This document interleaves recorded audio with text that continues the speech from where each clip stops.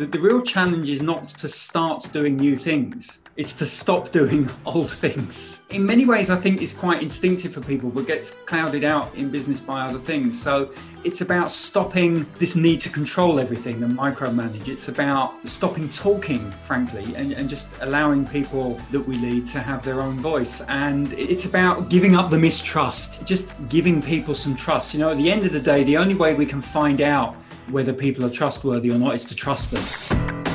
Welcome to the Business Mastermind podcast with business strategist, speaker and author Gavin Preston.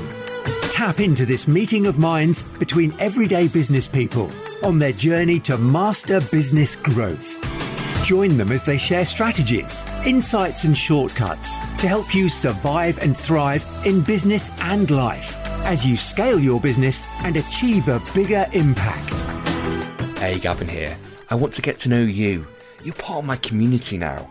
If you are serious about significant growth over the next 2 to 3 years, whether organically or through acquisition, let's jump on a call. Let me understand you and your business that much more so that I can come up with some suggestions that you can get on with implementing right now. Go to bit.ly/call with Gavin. That's bit.ly/call with Gavin. Hey, Gavin here. I hope I find you well today. Do you want to improve your skills as a leader, as a manager? Do you want to get the best out of your team in order to be able to grow and scale your business? Well, Matt Summers, our guest today, has dedicated a career to developing the coaching skills of leaders and managers. You know, the leader or manager is a coach, is a key part of that role. And since the 1990s, he has been at the forefront in helping people all over the world improve their ability to use coaching to get the very best out of people. We have a great conversation today around awareness, responsibility and trust, and the beauty of how powerful questions can be and how they can bring the best out of people. And instead of breeding dependency, they breed capability in your people. Enjoy. Hello, welcome back to the Business Mastermind podcast. Today, Matt Summers is my guest. Matt and I have been each other's kind of like radar circle for a good number of years, probably since the early 90s, really, when I first came across one of Matt's book on my own journey of learning and growth around the subject and the art, the craft of coaching. So, Matt, it's a real privilege to have you on the Business Mastermind podcast. Welcome. Thanks, Gavin. Good to be here. So before we jump into this fascinating conversation around leadership and about the manager as a coach, how to get the best out of people, tell us a bit about your background, your career journey to date. Okay, so everything that I do today sparks from a simple idea or perhaps even a revelation. And that's that a leader or certainly a manager of people is a coach, whether they like it or not. I don't believe it's a choice. I believe it's possible to do it well or do it badly. But what I don't think is that you can kind of duck that facet of the job. And I suppose that revelation came to me then to come back to your question. In the early to mid 90s, I was in corporate life. I was working in high street banking and I found myself attending a coaching course.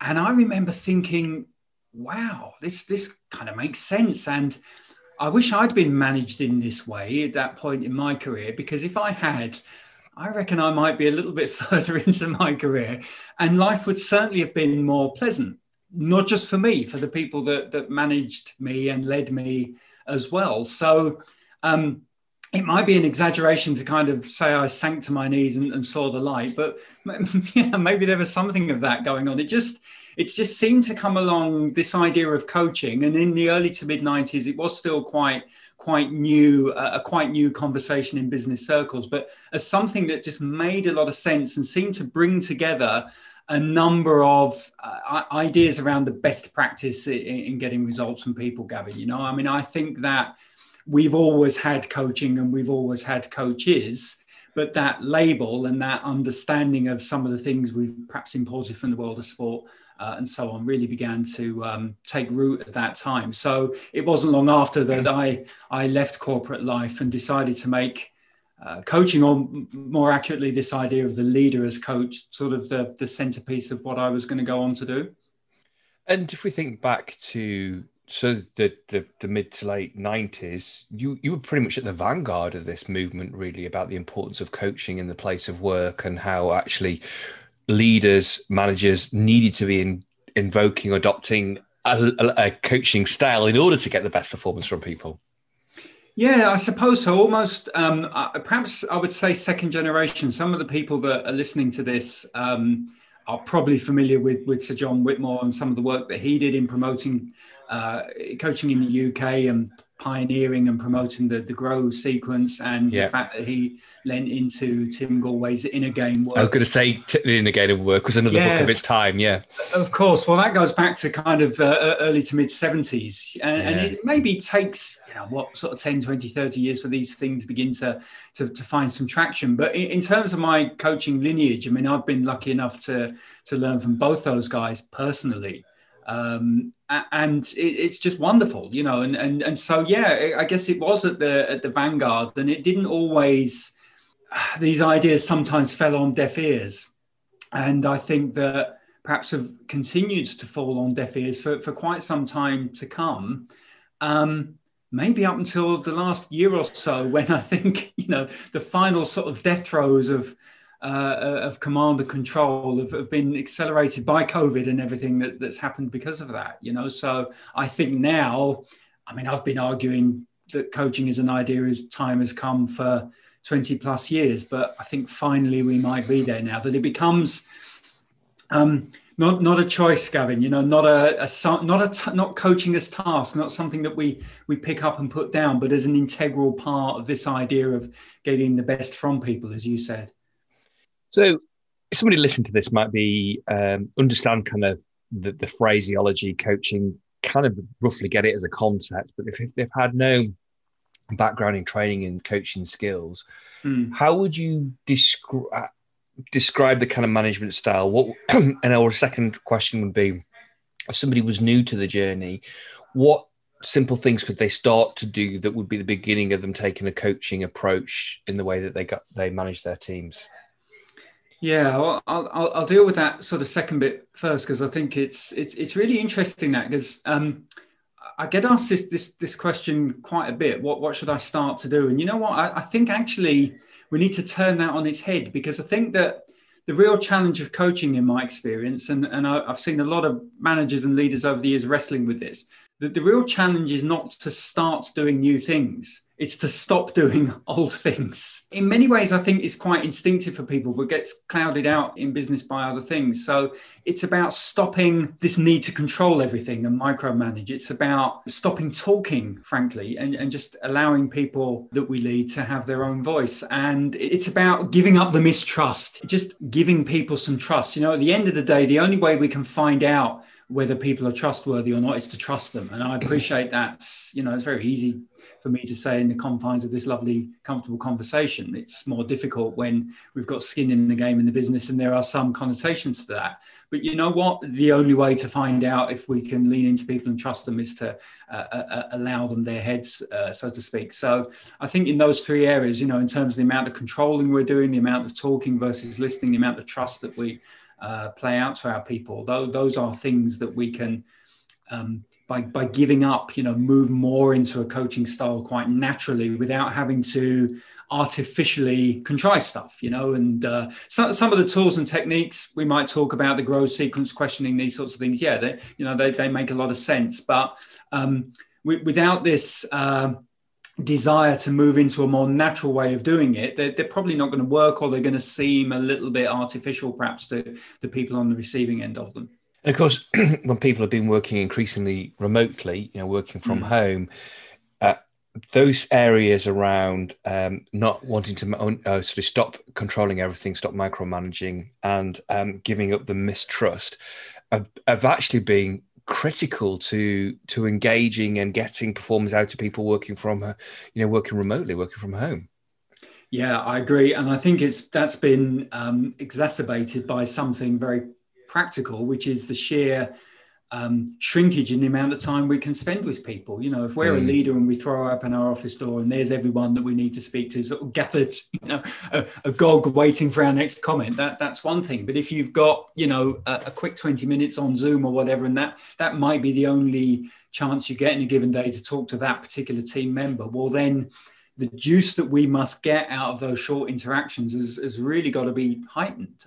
It's imperative that you sort of set people up for success in their working day or working week, because you might have very few opportunities to kind of course correct or provide some more guidance. So, yeah, I think like you, I'd have probably argued that we should have been doing that anyway. I think that COVID has accelerated the development of many things, hasn't it? Not just Zoom and, you know, the technological tools that we're leaning into, but also perhaps the people management tools that we're leaning into. And I think or sort of hand in hand with that is about a management or leading based on objective or based on outcome rather than based on time, time sat at the computer, time sat at the desk. Yeah, I would agree with that. And again, I think that predates COVID and lockdown and those other things, although I still read and hear horror stories of, you know, people having to keep their camera on all day long because somebody's going to be checking on them, and they've got to, you know, make an initial phone call at God knows what time in the morning and then formally sign off at night. I don't know who that serves, frankly. You know, I'm with you, completely with you. Quite sure really what the benefit of that might be. I think it might be better to just, you know, engage with people in such a way that they feel able to do these things without being monitored, you know, but also able to decide more for themselves when they're going to have impacts and when they might not. Decide more for themselves what's an important part of their role on a given day that's going to have some payoff, versus something that might wait a little while. And also, it's not been the case for me. I mean, my daughter's grown up and long since left home, but I look at people in my street, you know, trying to manage all of this alongside homeschooling, and honestly, my heart goes out to them, Gavin, because that's tough. You know, that's tough trying to manage these things together. And I think that leaders, you know, I mean, they're probably having to do that as well. So you would have thought that the empathy was there, but not from some of the stories that I hear. No, I agree. There's been stories, and of course, of that level of mistrust being evidenced with people being regularly checked on. I think it just drives the wrong behaviour. I've heard of others logging on at 8 o'clock and then going back to bed. You know, it drives the wrong behaviour. Exactly. You know, because people will find a way. You know, but and we can laugh at that, but. You know, is that really what we want people's, where we want their focus and energy to be on finding ways around these things that, you know, even if they can laugh it off, they're probably making them feel really resentful. This, to me, is not a recipe for a happy ship, you know. No. So that actually kind of brings us back around to the whole skill set of coaching. Now, you made reference to the GROW model several times already. So do you want to, for those, I'm sure many people listening to this will be aware of the 4 steps of the GROW model as a coaching model that can help you navigate through a conversation with a member of your team. But Matt, take us through the GROW model and how and what's its purpose? Why is it effective? Yeah. Okay. So I'm just going to. This is going to sound very kind of pedantic, but I think it's an important point that, to me, and admittedly, I'm somebody who kind of thinks about this sort of stuff all day, every day. The GROW sequence is not a coaching model. The GROW technique, and I will, you know, define the steps, is purely a way of organizing the questions that we might ask to navigate through a coaching conversation. But there is so much more to coaching than just being able to articulate questions. So forgive me if that seems like me. No, that's good. Good distinction. Kind of, you know, pedantic about all of this, but it's important, and I'll come back perhaps to the reason why it's so important. But GROW, for what it's worth, stands for goal, reality, options, and then either will or way forward. There are variations on a theme out there, and provides, like I say, a way of organizing some questions that we'd ask to get through a coaching conversation. So the person that we're coaching might define an issue that they're having or a situation that they want to progress. We're going to explore with them. Well, what's the goal here? You know, what would sort of this problem look like if we'd solved it, or what would success in this endeavor be like? And we might, define that to greater or lesser levels of detail. Then we contrast that with the reality, because in order that we can understand how long a journey we've got to get to this goal, we need to properly understand the place from which we start, the reality. Options is about a variety of ways in which we could address, well, what could you do?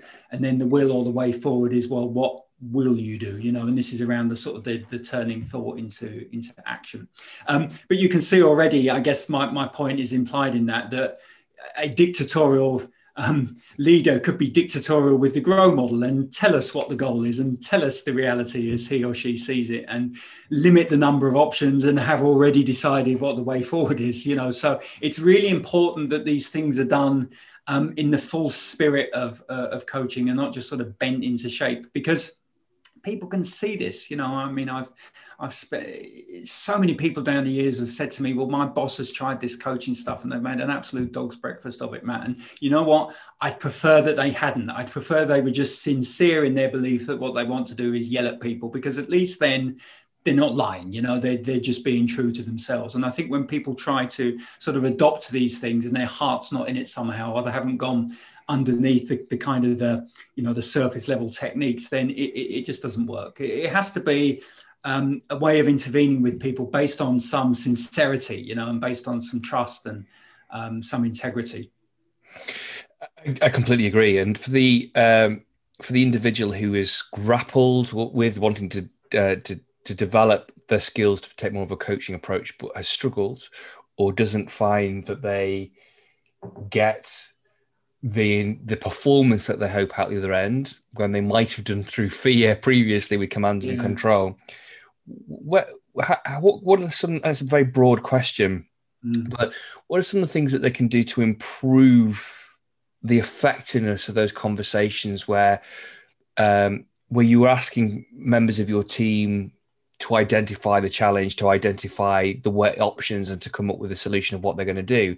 If the members of the team are not coming up with a solution, or not following through and delivering on those ways to the solution, what would you recommend to a manager there who doesn't want to throw the baby out the bathwater with coaching, but still wants to find a way about getting performance?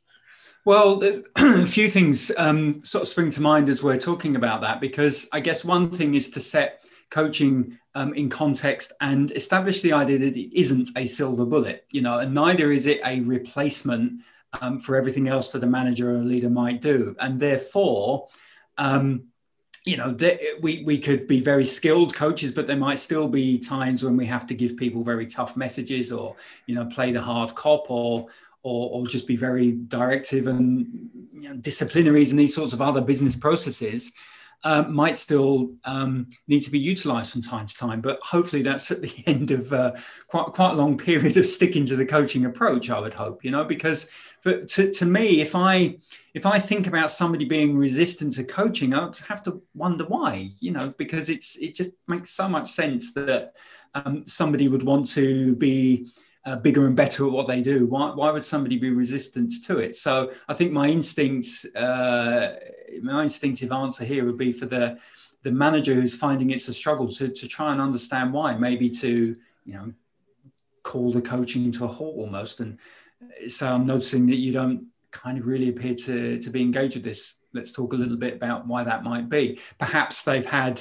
a bad prior experience. I mean, as we've said, coaching goes back to the early 90s now. There's been a lot of leaders and managers using these, or seeming to use these techniques, for quite a long time. If it's been being done badly, then our hapless coachee might be a little bit, like a beaten dog with some of this stuff, or they might themselves lack an understanding of what coaching is all about, and see it as, if I'm getting coached by my boss, then something must somehow be wrong, because coaching can be misconstrued, Gavin, somehow as like special lessons, something that leaders and managers invoke only when something has gone wrong.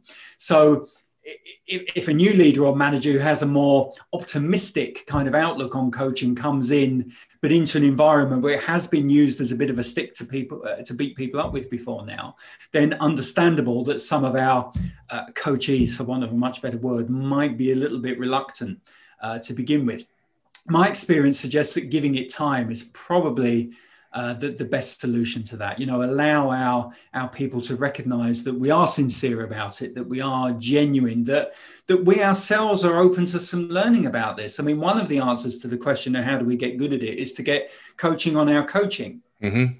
But that becomes an endless regress, because who coaches the coach's coach, and so on and so forth. But, nevertheless, there are ways we can do this. I mean, some of the groups I've worked with down the years then have little kind of buddying groups or mastermind groups, and they compare notes with each other. In the coaching profession, there is this idea of co-coaching, where we coach each other on our coaching. So I think that improving coaching is itself in the spirit of coaching, and that we should be open to suggestion and new learning and new experiences and feedback from others and all of those things. But I would say give it time, because I have found that it takes a little while for the people on the receiving end of coaching to kind of get it, to see where we're going with this, particularly if they've been conditioned to being told what to do and how to do it. They're not going to be able to switch out of that overnight. But the problem with being told what to do and how do you do it over time, that individual, that employee, that team member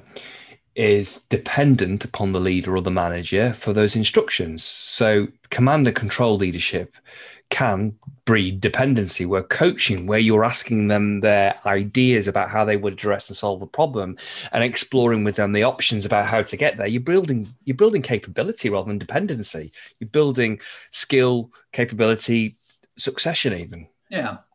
Well, I agree. And again, I mean, I've often had a fair old ding-dong with some dyed-in-the-wall command and control type. And of course, that has its place, but I think it tends to have its place in some quite extreme sort of situations.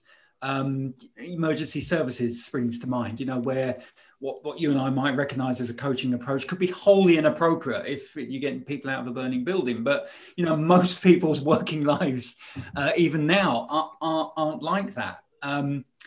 So I think it does. I think I agree with you that it does build up this dependency. And when I argue about people who seem quite wedded to the command and control idea, I said, well, what happens if we take you out of the equation? Totally.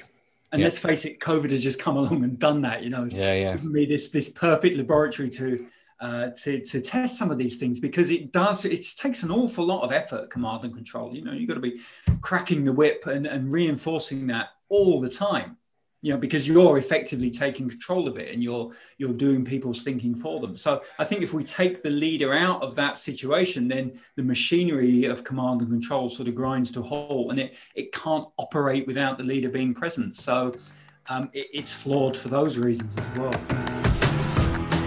Hey, Gavin here. I want to get to know you. You're part of my community now. If you are serious about significant growth over the next 2 to 3 years, whether organically or through acquisition, let's jump on a call. Let me understand you and your business that much more, so that I can come up with some suggestions that you can get on with implementing right now. Go to bit.ly/call with Gavin. That's bit.ly/call with Gavin. So for me, it's just shift the responsibility of thinking things through with coming up with solutions over to the individual rather than the team member rather than the manager. But also, as you've already said, it's not the only tool in the toolbox, is it? So that if somebody is not delivering against objectives or refuses to hit timescales, etc., and let's say it's not a situation of skill, it's more of attitude, then a disciplinary process was going to be, with a clear explanation of consequences, was going to be more appropriate than coaching after you have endured and tried with coaching for some time. Yeah, I've never thought that it is a panacea, that it's the only thing that we'll ever need again, and that if we simply persist for long enough, everyone will eventually come on board. I mean, in business, we just maybe haven't got the time to do that, and people lead a horse to water, Gavin. Sometimes we, I think, can embark upon the path to coaching as a leader and try and set ourselves up to do that and do the very, very best job we can at it. But if people won't meet us in kind, well, they're exercising their choice. and maybe that choice does come with some consequences sometimes. Yeah, I think that there has to be that recognition that it isn't the only thing we can do, and it won't always work for all people. Sure. And I think in that context, I've had a situation with a business that I'm helping at the moment where I've adopted the coaching approach with a manager in that business who was initially very resistant to any approach. So I worked on building a rapport, took a coaching approach, but I also said, I can help you, but I'm going to be respectful of your time and respectful of the business owner's time, and of course of my own time, that if you're not going to follow through and deliver on the things that we've agreed, then this isn't going to work for either of us. So there was clear expectations contracted up front, and therefore clear implications or consequences of that individual, that him not doing that his side of the bargain, his side of the contracting deal.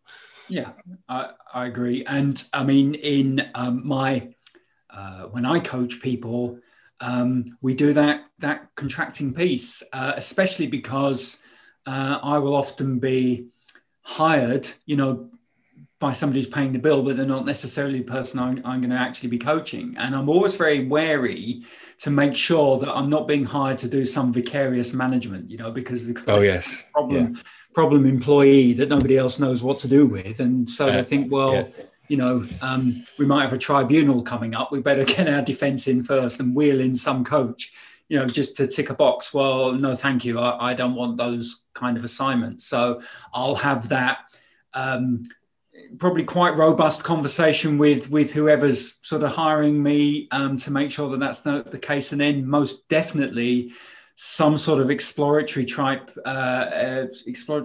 pre-meeting with the individual concerned to make sure that they're up for it, because coaching can't penetrate armor. If somebody has decided but you can't coach me, they'll win. They're going to be resistant to it. And we'll get to the end of a 30 or a 40-minute conversation and they'll go, look, I won. You haven't coached me. I'm still hopeless. I mean, I'm sort of tongue in cheek here, but you can't force coaching on people. You can't impose it. That won't work like that. So some well-placed questions within the work capacity could actually open up a whole new vista of, or whether it's a can of worms, you could actually tap into some deeper stuff that you maybe hadn't expected. You can, open the lid on that can of worms for some deeper stuff. And I imagine for some managers and leaders that makes them a little bit apprehensive about taking a coaching approach. Mm-hmm.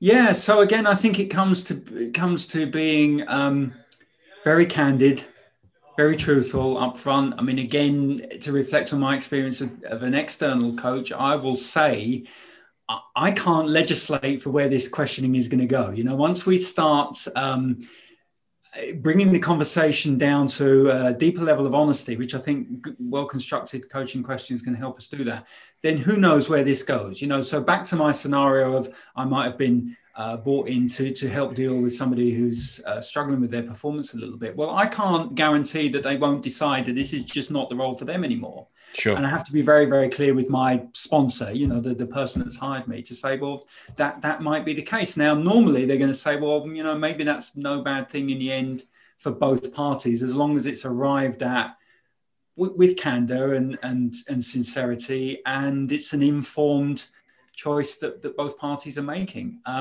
But this is the thing with coaching. If we go in imagining that coaching will produce a given end that we've already thought about in advance, well, then that's not coaching, Gavin, is it? That's manipulation. And you can do that, good luck to you, but it isn't going to work probably, and it isn't coaching. Coaching requires us to let go of what the outcome might be. We've got to go with what the coachee, the client, call the other person what you will, is telling us, and be prepared to deal with that. So that, as an external coach going in, that's clearer. That scenario of having to let go of the outcome is arguably easier to do. When you're a leader and you are accountable for the delivery of certain objectives, and then you've got a team to help you deliver on those, you can't totally let go of the outcome, can you? No, and I think that the job of the external coach is an easier one than the job of the internal, because you don't have that dichotomy. You don't have those possibly competing agendas to try and manage. And to the leader that says to me, Matt, I really, really tried hard to stick to my coaching guns, but you know what? We've got these KPIs and it's Q4 and we've got some sales numbers to hit, and I had to just, get in there and tell some home truths and roll my sleeves up. Well, I get that, I get that. But I think that where coaching becomes something that we're ever keener to move towards, then somehow you are setting out your stall as a leader, and it almost becomes easier to have to crack the whip if you need to. It almost becomes more understandable amongst the team that sometimes the external need of our KPIs, or we've got to produce a return for shareholders because that has huge implications for the business going forward. Again, with sincerity and honesty and trust, I find that people are more able to perhaps accept that, because they can see that there's a reason for it. It's not just an habitual sort of leadership style based on fear and blame. It's recognizing that in business there are a lot of competing priorities, and sometimes we have to make very difficult choices as leaders to which of those priorities we attend to. And no, that can't always be the human longer term developmental piece. I wish it could be, but the time horizon for KPIs and things is usually shorter, isn't it, than we get with the other side of the role of developing people, or the longer term things. So sometimes we just have to deal with that, of course. There's a theme that's come through with some of the language you're using, Matt, around sincerity, honesty and trust, and the word candor. And I think all of these are fantastic behaviors that we should be promoting and encouraging within the culture of our business. Back to an earlier scenario we talked about, where the manager, the leader, no longer opens their office door, and there's a group of people sat around in an open plan office waiting for the next instruction, but you've got 20 minutes instead on Zoom.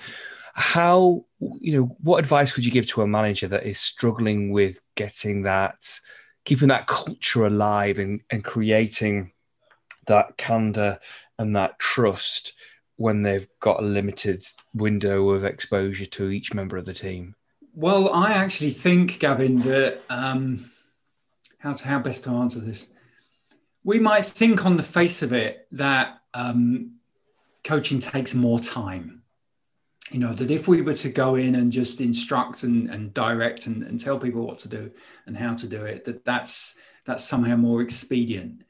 Coaching at first glance appears to be this thing that's going to take a long time and take a lot of engagement, but it really doesn't. If we think about those GROW questions, there's 4 questions there.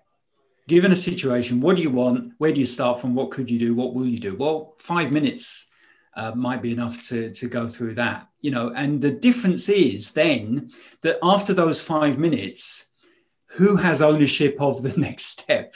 It's going to be the individual and not the manager.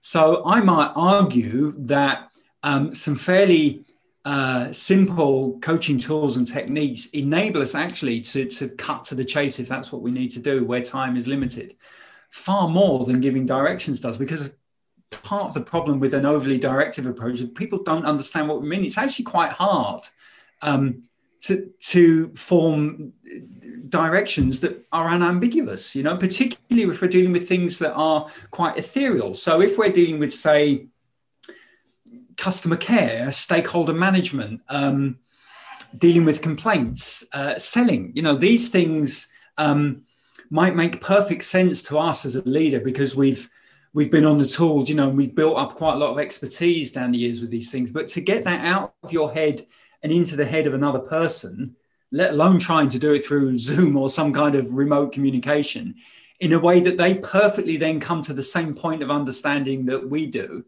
well, I would suggest is nigh on impossible in my experience. So wouldn't it be better to have that person sort of arrive at their own unique conclusion, their own unique solution that works perfectly for them because they've arrived at it. I mean, bear in mind, they're going to be articulating these things and thinking them through in conversation with us adopting this coaching role. So we as leaders are perfectly able to say, well, hang on, that sounds like a good idea, but let's just check A, B, and C here and make sure we're not going to solve one problem and cause another. When we coach people, we don't abandon control, but we put responsibility where it needs to be, which is in the individual. At the end of the day, they're kind of closest to the customer. Again, now more than ever in light of COVID, they're going to be doing their stuff out of our line of sight because we'll be checking in with them from time to time. So you need that choice, that ownership, I think, with the individual concerned.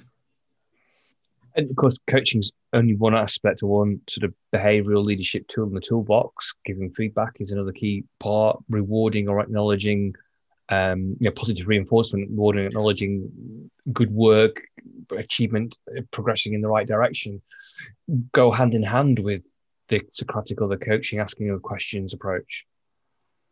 Yeah, can do. I think that feedback is a skill that few people have. Sure. Might well include myself in that. Actually, I think it's really difficult to give people feedback. And again, I'm thinking of something that you said earlier on about setting up dependency. Well, I find that can happen with feedback as well. If you keep saying to somebody, good, great, well done, excellent, brilliant numbers this week, and then next week you don't, their minds turns to, well, what's Gavin thinking of me this week? What's happened to the positive feedback? So, you can sort of, there's this, what is it? The law of unintended consequence, you set up this sort of feedback loop and then people feel a bit deprived. So I've always said that the best kind of feedback is feedback that is self-realized, the feedback that people generate from themselves by being much more aware of what's going on as they're going about the business of their work and raising their awareness and becoming a bit more kind of conscious of what's going in and learning lessons from their own experience. And this is something that a good coach will facilitate because maybe we can set them up for that in conversations that take place prior to them going off to do something. And we can certainly help people extract learning from experience if we have good coaching conversations with them after they've done something, so it's kind of bookending it that way. But what if the feedback could be generated by the individual themselves? I think that might well prove to be more useful feedback to them than that which is offered from the manager. Or the leader. I think one of the wonderful consequences of somebody that has been coached very well is that their own level of self-awareness improves significantly. So if they've got that self-awareness, then they're more likely going to be accurately assessing their own performance. And you say that in feedback being self-generating, which is important. Yeah. And so, awareness and self-awareness, I think, are prime in terms of coaching principles. And so a really useful coaching question that sort of sits outside, I suppose, the kind of the grow sequence, it's not necessarily a linear thing, is, well, what do you notice? Now, that could be, what do you notice what do you notice about how you're viewing the future? What do you notice about that? To what degree are you feeling optimistic versus pessimistic? More useful, perhaps, because it's grounded in actuality, is, well, what do you notice about what's happening now? What do you notice you're experiencing at different parts of the day? What do you notice is the themes of the conversation amongst your team? So what do you notice, as an effort to try and stick the antennas up a little bit further to get people working with more awareness of what's going on around them with a high level of consciousness. I mean, I hesitate to use that word because it sort of sounds a bit new agey perhaps, but I don't mean it to in this setting. But, so many people are just kind of heads down getting on with it. They're not lifting their head up to actually draw learning from experience, and well-crafted coaching questions that are founded on good coaching philosophy do a tremendous job of enabling that. And then it becomes sort of self-sustaining, doesn't it? If people, as you've said, if people do work with higher levels of awareness than are typical, well, then they turn into their own kind of learning machine. Yeah, I love that question. So what do you notice? Because that really puts you in that third person, that fly on the wall, looking at and observing the interaction, the dynamic, and often some of the most powerful insights I've been able to create when I've been doing group coaching or working with a board of directors or a senior management team and facilitating an offsite, for example, is that one level, there's a conversation that you and I are having with the words that we're exchanging, but at another level, there's another conversation of what's not spoken, and there's then you've got that dynamic between the other people in the group. So when I'm working with people like that, whilst part of me is tracking the conversation, the other part of me is in that third person, so what do you notice position, watching and observing all of the time, because that's just very effective intel, if you like. Yeah. A guy that I worked with a number of years ago had his own version of "So what do you notice," which really resonated with me, and that was in response to somebody's behaviour or something that didn't quite make sense. So what's that? So what's all that about then? Yeah. So what's all that about then? I remember a funny example. I was coaching a manager of a dealership of a well-known brand in the UK, and I was coaching this manager and just after lunch, and he said, "Gavin, the strangest thing happened to me this morning. New guy started work at the dealership. He set foot, literally before his foot across the threshold, he sticks his hand up and said, 'Hey, glad to be here. Watch out for me. I'm a troublemaker.'" And that was his first statement as he was opening the door to his new place of work. But then that question, so what's that all about then? That behavior, how could that make any sense? So what's that all about then? Actually uncovered a really powerful conversation about this guy who was wanting attention. And he's usually got attention for being a naughty boy. So why don't we start to give him attention for catching him doing all the things right? Yeah, absolutely. But what do you notice? What's that all that about? Can actually uncover some really fascinating insights around what's going on for people. Well, yeah, I mean, this whole idea of finding questions that just that the beauty of the question is it requires people to stop and think. Mm-hmm. You know, it gets them out of that habit of just do as some sort of automaton and has them stop and think. So I have an example. I was working with a senior leader, and this person was struggling when they were kind of talking in public. You know, they would have to do these sort of town halls and so on, and they were very conscious of their non-words, the ers and the ums and the fillers. And now, typically, we're advised to prepare our scripts better, you know, and remember what you're supposed to say, and then you'll stumble less. But in my experience, that doesn't work. So what we came up with is a bit of an awareness-raising exercise. In that, I said to this guy, you know, well, just count how often that happens. And he said, well, what do you mean? You know, surely I've got to work really hard to eliminate these things and try and effort and all of this sort of strain every sinew. This was quite a macho sort of leader. You know, there's a lot of them out there. And I said, no, the last thing I want you to do is try, because trying tends not to change anything over the long term. Just count. So as you become aware of using an or an or a basically or some other filler, just make a mental note. And almost immediately, he stopped, because the magic here is aware enough to be able to count, is aware enough to stop himself in the act. But there was no pressure, Gavin. You know, I wasn't forcing him to do something. There would be no consequences for failing if he let one of these things slip out accidentally. It got him oriented to just purely learning from his own experience. And people say this as, oh, it's like some kind of magic trick. It isn't. You know, it's just working with heightened awareness. I think you've just hit the nail on the head to me what coaching's about. Coaching at its most effective is when you ask a question that gets people to interrupt their habitual pattern of behavior and to stop and to think. And if you get as a response to a coaching question, oh, not thought about that before, or that's a good question, you know you've got them to stop and think, and that's been a good question. It's been a good coaching intervention. Yeah, and so when I'm training leaders as coaches, I'll ask them or invite them to hold that silence. If you get that, And it's not always communicated. I mean, sometimes to me, this is somebody will stop and become very quiet and sort of stare off into space. An NLPer would probably tell me whether they're referencing their past or imagined future. I mean, I'm not into sort of eyeball movements and that, but what I have recognized is they're on the cusp of something there.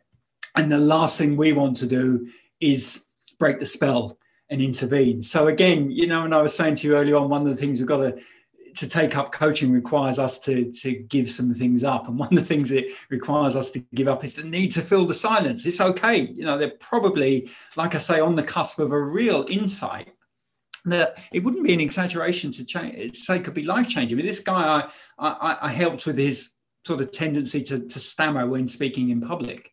It was literally life-changing. It never went back because we just kind of activated some new pattern, I suppose.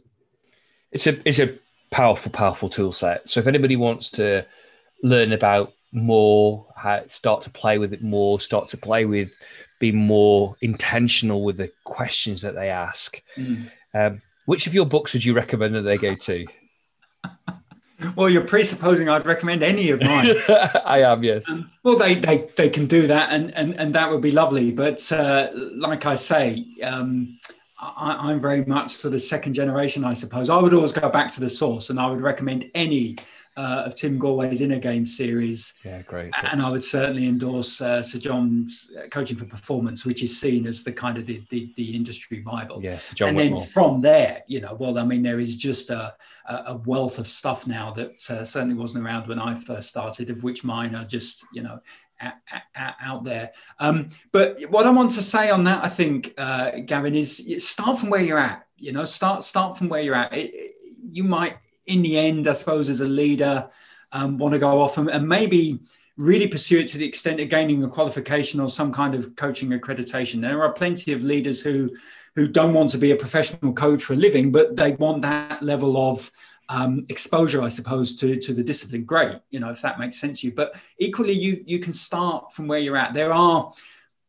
I've met countless very natural coaches. They've never been on a coaching course in their life, but they just get the essence of asking more than they're telling and really listening. We haven't spoken about that much today, but it is the primary tool, is the ability to tune out and listen. But I think anybody who, three things to bear in mind, and this is like the acronym of the art of coaching. ART stands for awareness, responsibility, and trust.